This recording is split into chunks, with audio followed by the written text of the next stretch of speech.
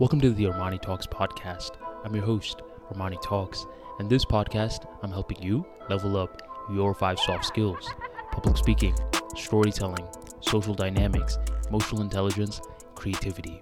5 soft skills for you to change your life forever, skyrocket your confidence along the way. For today's episode, we are going to be talking about the global village.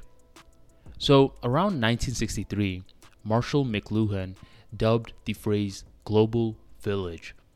And a few weeks ago, when I heard about this phrase, I didn't think much of it until I had this one memory that came out of nowhere.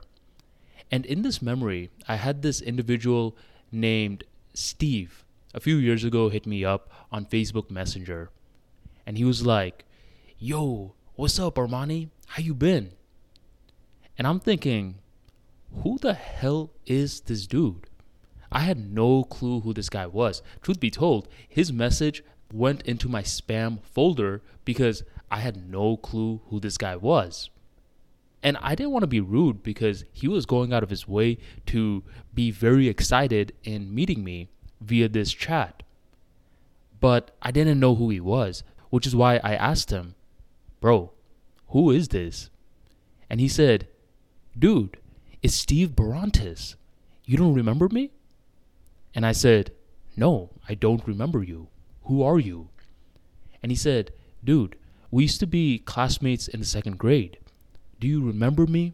We used to be best friends." And at that moment, I finally had a light bulb flash off. This was Steve Barantis. I remember him. He was one of my first friends when I hit the United States of America and I was still learning how to speak English.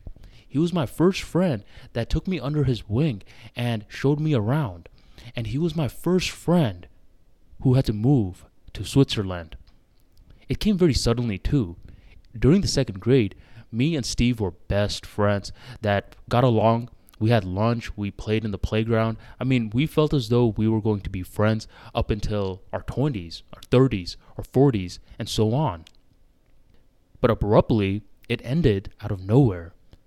In the end of 2nd grade, Steve told me that his dad is moving to Switzerland and he's taking Steve with him. He said that we're probably not going to see each other for a very, very long time. I was heartbroken because this was my friend. This was my homie. I didn't want to lose him out of nowhere, but I did. It was painful for that summer, and it was even more painful for 3rd grade. But you know how life works. Eventually, you move on. And that was a memory that flickered in my mind. And around that time, I understood what Marshall McLuhan meant by the global village. The global village was a concept that Marshall designed in the 60s, where he said due to media technology, the world was going to shrink.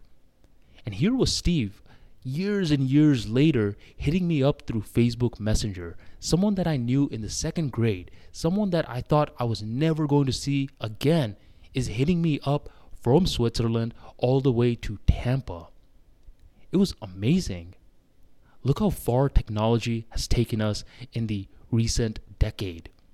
But what's even crazier is that Marshall McLuhan predicted this concept in the 60s, before the internet, before Google, before Facebook, or before any type of social media. He was ahead of his time. And during that era, it was all about the radio. But he knew something. He knew that something magical was going to happen with these technologies and that this technology was going to make us a lot taller. What I came to realize is this. This podcast talks a lot about communication skills offline, but it's very misguided to ignore communication skills online. Think about it right now. You and I, we are pretty close. And we are pretty close via technology, via digital transmission media technology.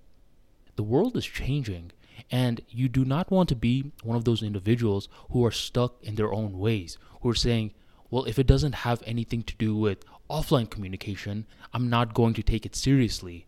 technology is for the devil. You don't want to be like that, because what you don't understand can control you. Let me say that again.